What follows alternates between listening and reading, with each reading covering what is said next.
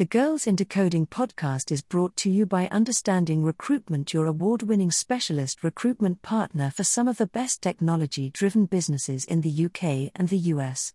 Understanding Recruitment are a trusted recruitment partner for some of the best technology-driven businesses across the UK and the US, specializing in IT, technology, and software development. So sit back and enjoy the Girls into Coding podcast. Last month, we explored the meaning of circular economy and why it's the next step towards a sustainable future. In brief, our current linear economy focuses on creation, use, and disposal. This creates problems such as depleted resources and excessive pollution. Moving to a circular economy means reducing what resources we use. This can be via reusing, remanufacturing, recycling, and re-educating businesses on how a circular economic model can benefit them. We also looked at how young people seem to be more receptive to the idea that the linear economy should, eventually, be re-signed to the history books. Here are some amazing young inventors and innovators coming up with solutions that could help change the course of capitalism to something with a brighter future. Inspiring engineers. June 23rd was International Women in Engineering Day, acknowledging the gender gap that's still very much prevalent across the industry. Only 16.5% of engineers in the UK are women, which is one reason why encouraging girls in STEM subjects from a young age is vital.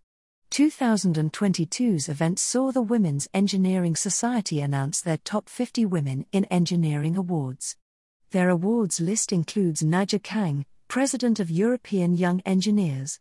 As well as representing around 500,000 young engineers from a range of disciplines, she's actively worked to change public perception of circular economies. She looks at this from all levels of societal transition, and has worked with groups on how to successfully reuse water, the links between engineering and politics, and various factors surrounding energy and the environment.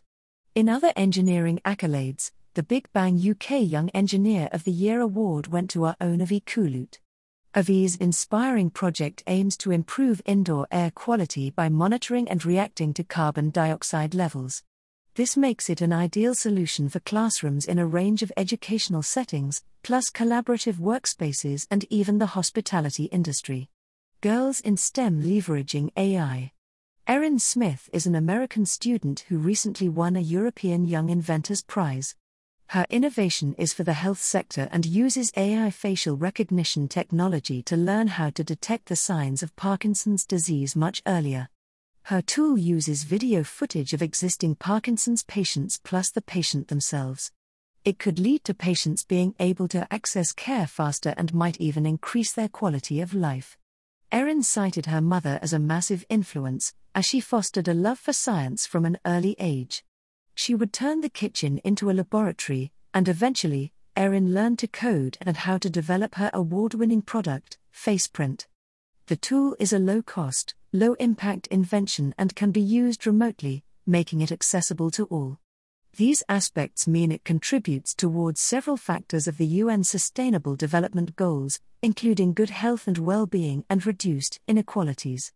These are all important features in a circular economy. Looking after our planet means looking after each other as well. 2 graduates from Imperial College London have also made use of AI, this time to increase the amount of waste that gets recycled. Peter Headley and Victor de Wolf's award-winning project, Recyclei, empowers recycling machinery to pick out valuable items and make the whole process more profitable for businesses. Engaging corporations in the benefits of a circular economy is one of the most important factors in breaking away from the linear model, and projects like this are a step in that direction. I know some smart kids. How can I help?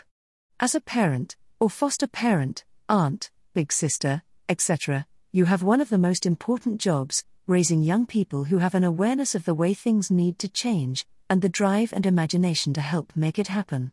There are so many ways you can encourage your kids to be more involved in social and economic change. Have a look out for community initiatives such as litter picking, feeding the homeless, or looking after local nature reserves. Discuss as a family or in peer groups what the changes your children would like to see in their local and wider area. See if they can pick out the reasons why certain issues get fixed first, i.e., where does the money come from and where does it go? Finally, make sure your children are equipped for Industry 4.0, the fourth industrial revolution into a more digital world, by encouraging them to get involved with technology. Peer-to-peer learning groups like Girls into Coding take computing, robotics, and coding, subjects often missing from girls' education, and makes them accessible via free online and in-person events and bespoke kits for all sorts of incredible tech education projects.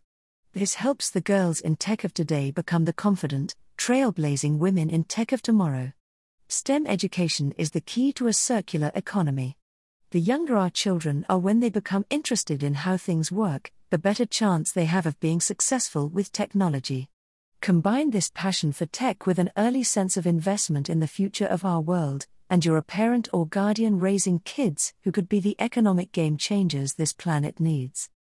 The Girls into Coding podcast was brought to you by Understanding Recruitment, your award-winning specialist recruitment partner for some of the best technology-driven businesses in the UK and the US. To find out more, visit at understandingrecruitment.co.uk.